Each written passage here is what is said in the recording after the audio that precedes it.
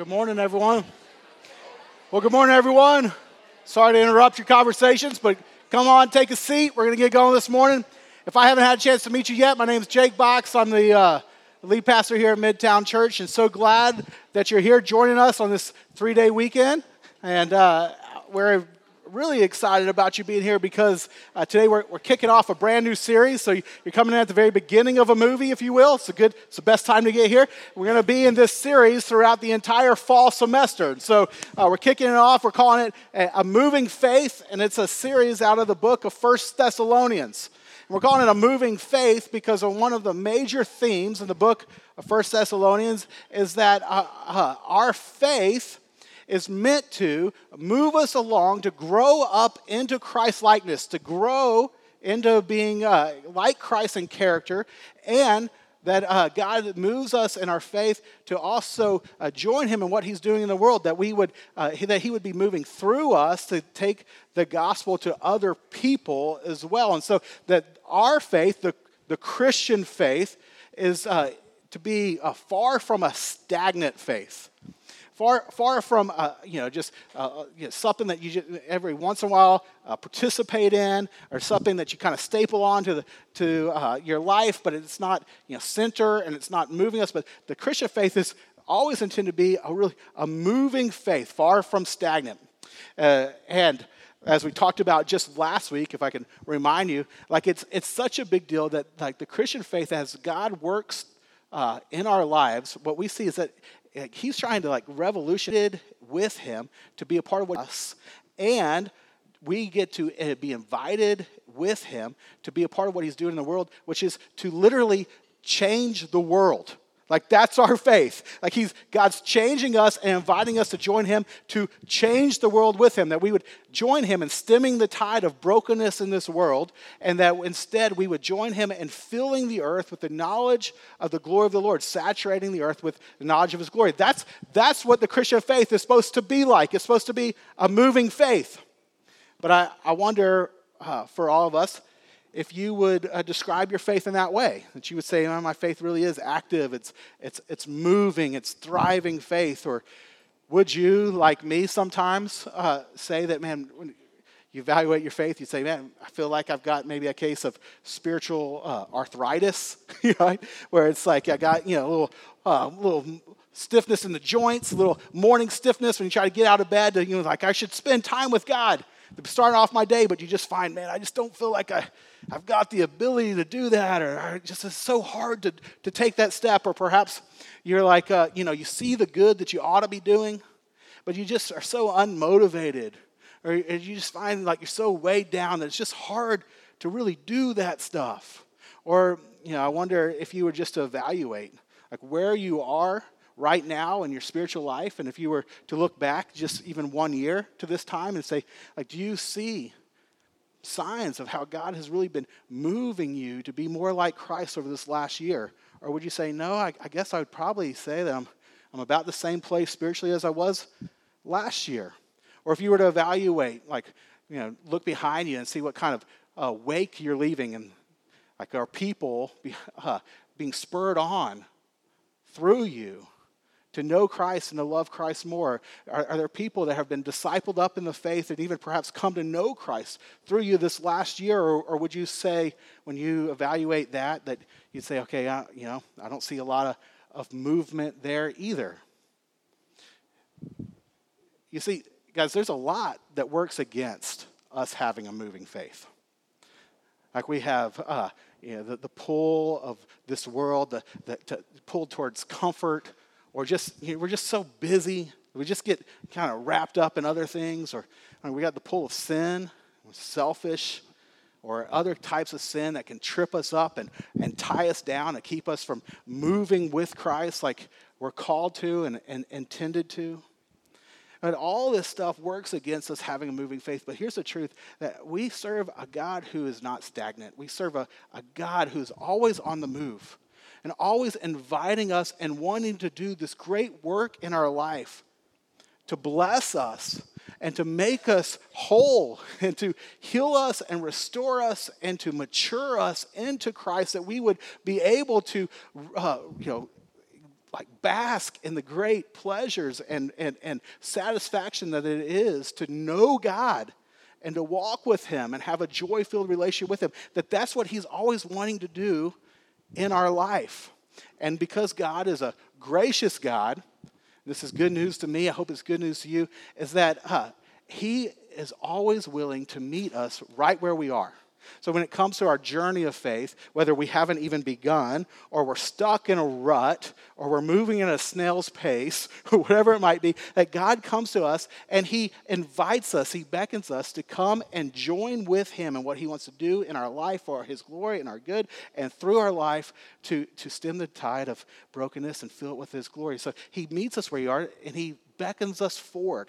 And what I'm excited about this series is because in 1 Thessalonians, we get to study Paul's letter to what is declared like the model church of the first century. In fact, Paul makes this statement in 1 Thessalonians chapter 1 that they had, the believers in Thessalonica had become examples to all the believers in their region. That they had become examples to all the believers in their area, that they were like the model Christians.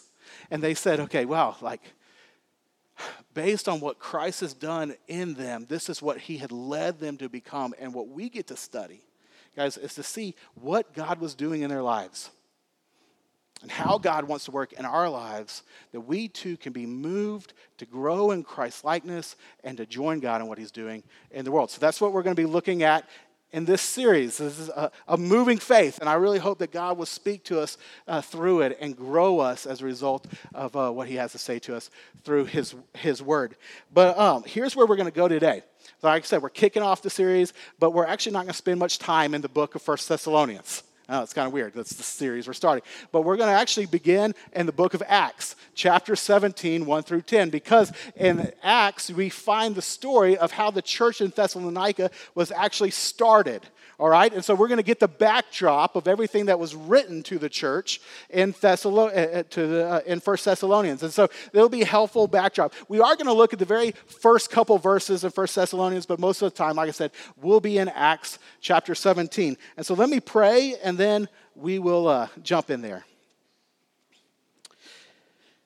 Heavenly Father, I pray that you would speak to us. Lord, that you give me your words to say. I admittedly just feel a little scattered this morning. Lord, I pray that you would, Lord, despite me, really speak to us through your word, to move us to believe that you are who you say you are, and that you've really done what you've told us you've done for us, that we would be fully committed to you, Christ. And move us in that direction for your glory, God, and for our good and for the good of all others as well this morning. In Christ's name we pray. Amen.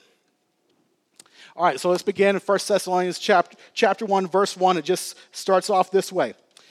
Paul and Silvanus and Timothy to the church of the Thessalonians in God the Father and the Lord Jesus Christ, grace to you and peace. And the reason that Paul starts this letter off this way is because Paul and Silvanus are also known and went by Silas and then Timothy were the three guys that God used to plant or to start the church in Thessalonica.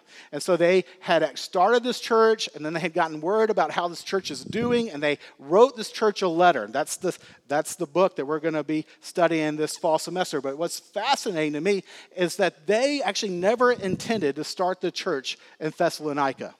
There's a really fascinating backstory to how this church came about. It's interesting. You would think that they would have tried to start a church in Thessalonica because Thessalonica was a key city. A little context for you here, but it was a city, it was the capital of the region of Macedonia. And it was a large city. It was about 200,000 people estimate in the first century. And it was a key trade route and travel route. It had two major Roman roads intersected in Thessalonica, and it was on the sea, so it was a great trade route. So it was a very strategic city to think, okay, let's get the gospel to that city. But Paul and his missionary team never set out to do that. In fact, on their Paul's second missionary journey, and I think I have a a map up here of you of that journey, you'll see that he starts off from Jerusalem into Antioch, where his home church was, and then he goes into Asia or Asia Minor to revisit the churches that he helped start in his first missionary journey. And that was his plan, to go visit those churches and then go start other churches in Asia Minor and perhaps even further up into Asia. But if you read in Acts 16, the Holy Spirit kept stopping Paul and redirecting him from going further into Asia and actually moving him towards the seacoast. And I can't tell you what that looked like. I don't know how the Spirit stopped Paul and redirected him, but if you read in Acts 16, you'll see the record of that. And as Paul got closer to the seacoast, he had a vision or a dream of a man standing in Macedonia. And he's saying, come over here and help us. Come over here and help us. And so Paul moves from Asia Minor and crosses the Aegean Sea into what is Europe. Like, this is fascinating to me because through God's sovereignty, moving Paul, he was moving the gospel into Europe for the very first time. And of course, if you're familiar, because God moved Paul into Europe, into Philippi, and then later to Thessalonica, that the gospel then went from there to eventually to Rome, and eventually, after time had passed, from Rome to England, and then more time passes, right, to England, to America, and eventually to us. And so we should all be thankful that God brought Paul to Thessalonica. It was on the route to God bringing the gospel to us. And yet he had never intended to go there in the first place. But he did. He finally shows up there, and we're thankful that he did. And so open up your Bibles, like I said, to Acts chapter 17, and we're just going to look at the story of what happened when Paul came and brought the gospel to the church in Thessalonica. All right, let me read for you all these 10 verses. And this is really interesting. These 10 verses are the only account of Paul and his one and only visit to Thessalonica.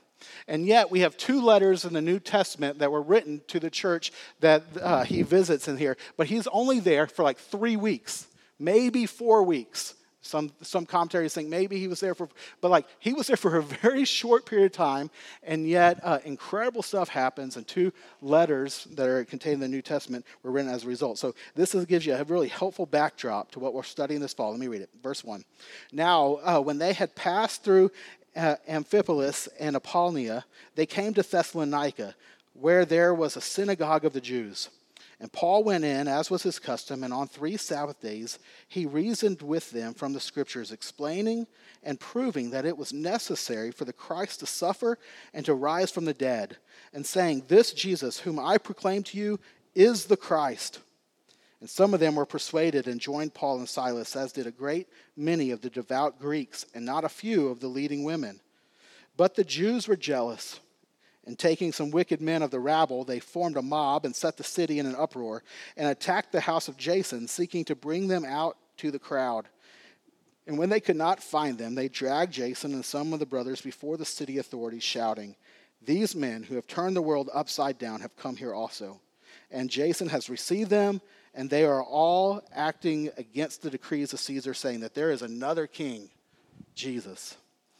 And the people and the city authorities were disturbed when they heard these things. And when they had taken money as security from Jason and the rest, they let them go. And the brothers immediately sent Paul and Silas away by night to Berea. And when they arrived, they went into the Jewish synagogue. All right. You look at this passage through the lens of movement. What you see is that there's this one catalyst, this one thing that happens that causes 2 different groups of people to move in 2 opposite directions, to respond really strongly to this one thing. And what's that one thing? Well, it's Paul preaching the gospel.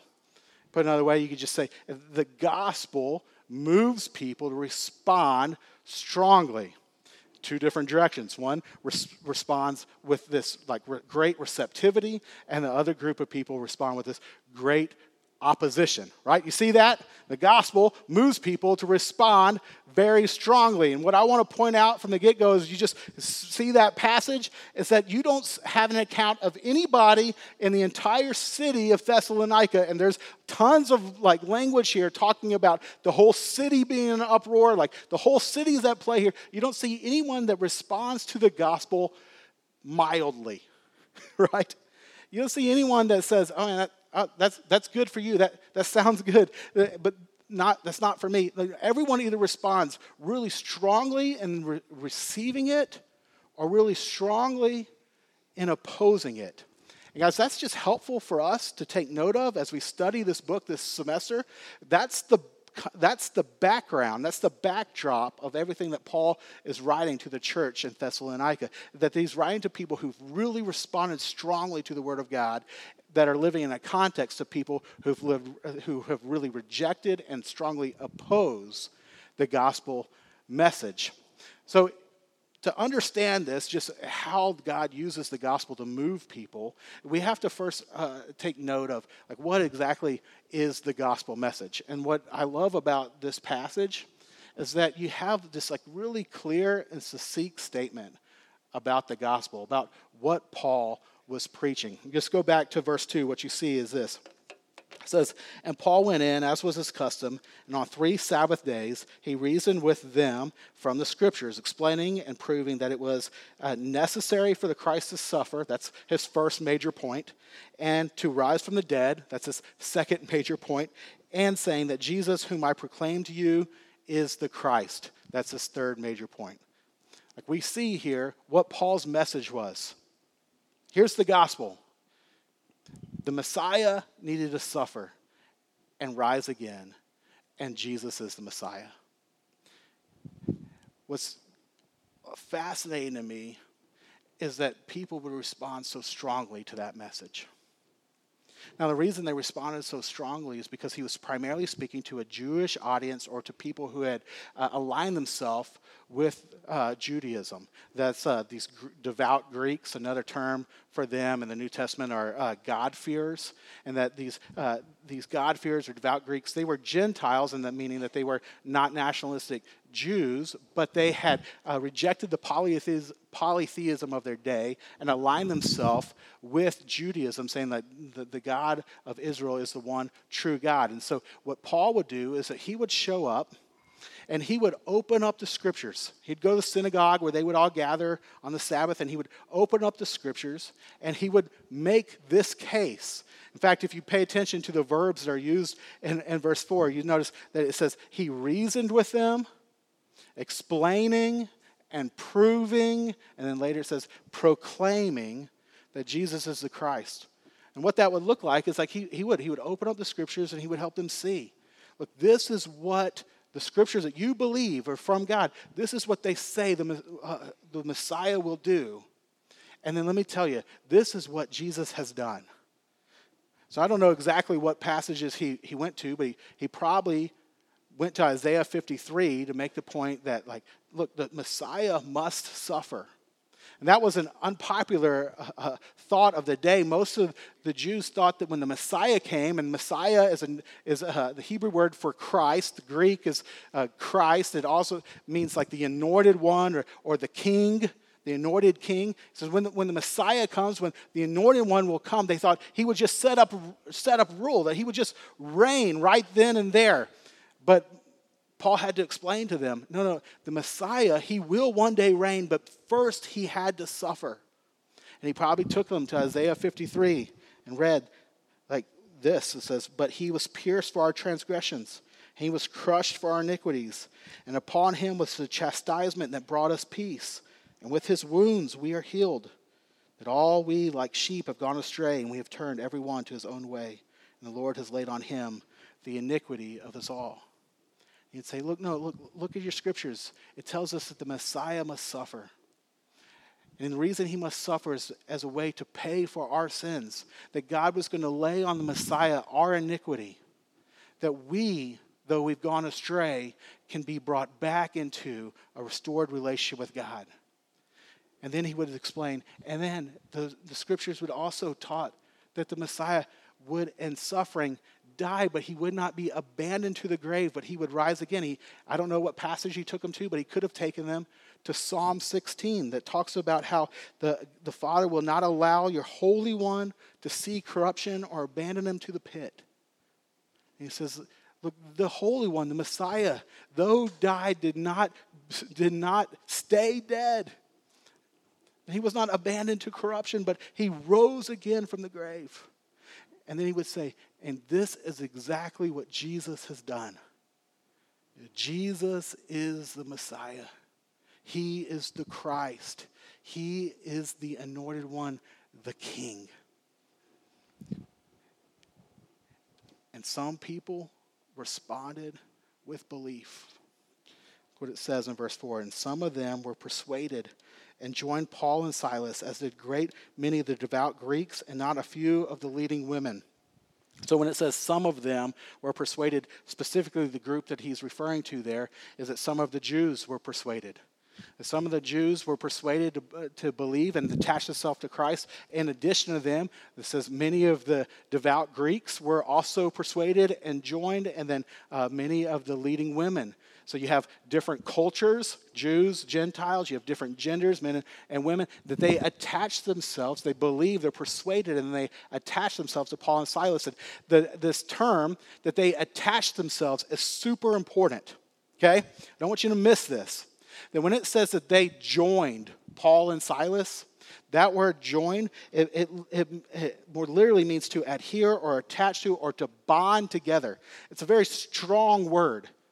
And what they have done here is that when they were persuaded to believe that Jesus really is the Christ, that he really did suffer and die and rise again for their sins, they said, okay, I believe that, and now I am fully attaching myself to you, Paul and Silas, but even more so through you to Christ, that I am joining what you are about. You are serving the King. He is now my King as well. Jesus is my Christ. He's the Christ. And so I've fully given myself to him.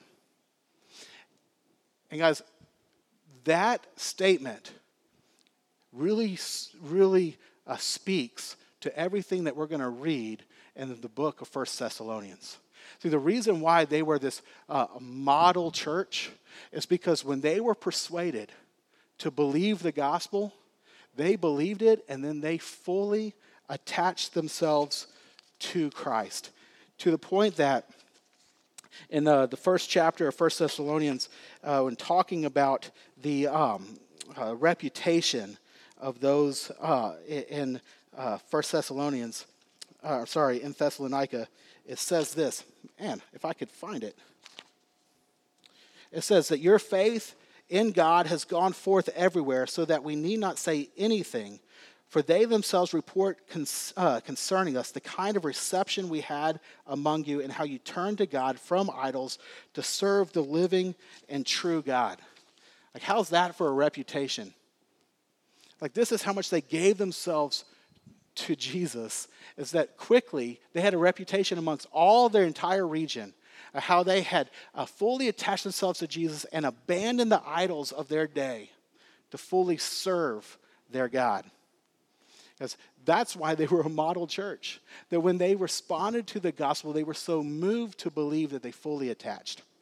Think about being an Aggie, which is something I don't talk about real often, but I am. And I know I'm in enemy territory, but hey, we won yesterday, so I feel confident about talking about the fact that I'm an Aggie.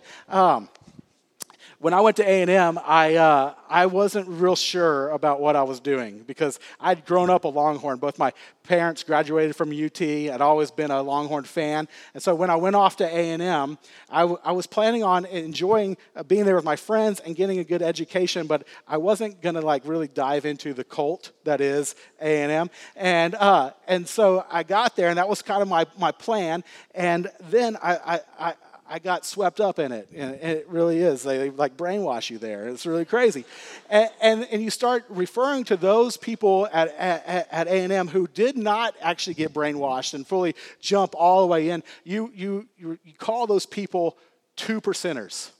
two percenters. And that was like the worst thing that could be said of you if you're an Aggie, is that you were a two percenter. It's like you're an Aggie simply by name, but not by practice. And like you were really looked down on. And guys, what I want to help you see is like when those that responded to the gospel in Thessalonica, not a single one of them was a two percenter. And it wasn't because of weird social pressure to like, you have to act like you are if you're really not. It was because when they were persuaded, they jumped all the way in. They responded to the greatest message of all time, that there really is a God and that he really does love us so much that though we had rejected him and lived a life of sin apart from him and fell short of his righteous standard, he did not abandon us, but he pursued us, came after us, and he suffered for us. And he died for us. And then he rose again to make a way for us to be forgiven and restored into a perfect relationship with him, a perfect, eternal, satisfying, love-soaked relationship with him. And when they heard that, they said, okay, so Jesus, you're telling me, is the king. He's the Messiah. But not only is he the anointed one, but he is also my Savior. He's also the one who's loved me with a love that I've always longed for. Once they were persuaded of that, they jumped all the way in. They fully attached themselves, even in the midst of strong opposition. And there was very strong opposition. And that's the rest of the passage. It's what we see, that what happens next. In verse 5, it says, but the Jews were jealous, and taking some wicked men of the rabble, they formed a mob, and they set the city in an uproar, and they attacked the house of Jason, seeking to bring them out of the crowd. And when they could not find them, they dragged Jason and some of the brothers before the city authorities. Like you see this language, like they're an uproar, like they're attacking a house, they're dragging people out. Like they're upset. And why are they so upset? Because, well, the Jews or the Jewish leaders who had rejected the gospel were so upset that people were believing that Jesus was who he said he was. And they said, like, he cannot be that. And so they respond really strongly when they see other people following that, what they would, in their mind, see as a lie. And what they decide to do, their strategy to try to get people to not believe that, is that they cause this giant uproar. They like basically hire these ruffians, these men of the rabble. I love how the King James Version puts it. It puts it as at finding lewd men of a baser sort. And sometimes you need some old English there. But and they got these guys to stir up this giant mob in the city. So the whole city was stirred up. And then they bring Jason out because they had looked for Paul, and they thought Paul and Silas and Timothy were staying with Jason, but they weren't at that time, but they still bring Jason out and these others out, and they throw them before the city and before the city authorities, and they say this: these men have turned the world upside down, have come here also. And Jason has received them, and they are all acting against the decrees of Caesar, saying that there is another king, Jesus. And the people and the city authorities were happy for those who had found something that was good for them. Live and let live. Now, that's not what it says, is it? But guys, you feel how different this is from our culture? Like, we live in such a pluralistic culture that we're just so so used to, like, yeah, well, if you found what's good for you, then good for you. I'm happy that you found that, but it's not my thing. But I've got my thing, and I want you to be happy that I found my thing. And certainly, like, we should treat each other with respect and kindness.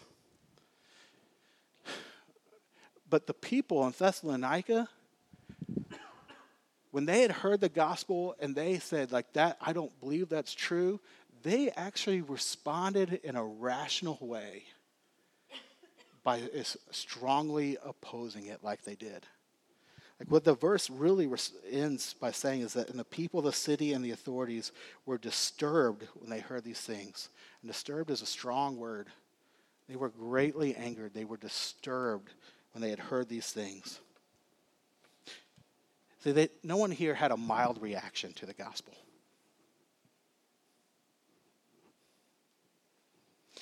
Like the gospel message was that Jesus is the King. He is the Lord. And yet he also suffered and died for you and rose again. And guys, either that's true or it's not true. But if it's not true, then we should reject that and run far from it. But if it is true, then it has incredible implications. Like the significance and the importance of this message begs for a strong response. And that we would see, okay, there really is a God. He really is the King of Kings. He's the Messiah. Therefore, I have to actually give an account. Like there's someone who really has the authority to call the shots for my life instead of just me calling the shots for my own life. But then that this King is also the one who is, like I said earlier, loved me with the love that I've always longed for. That he's not just my King, but he's my Savior. Well, that's amazing.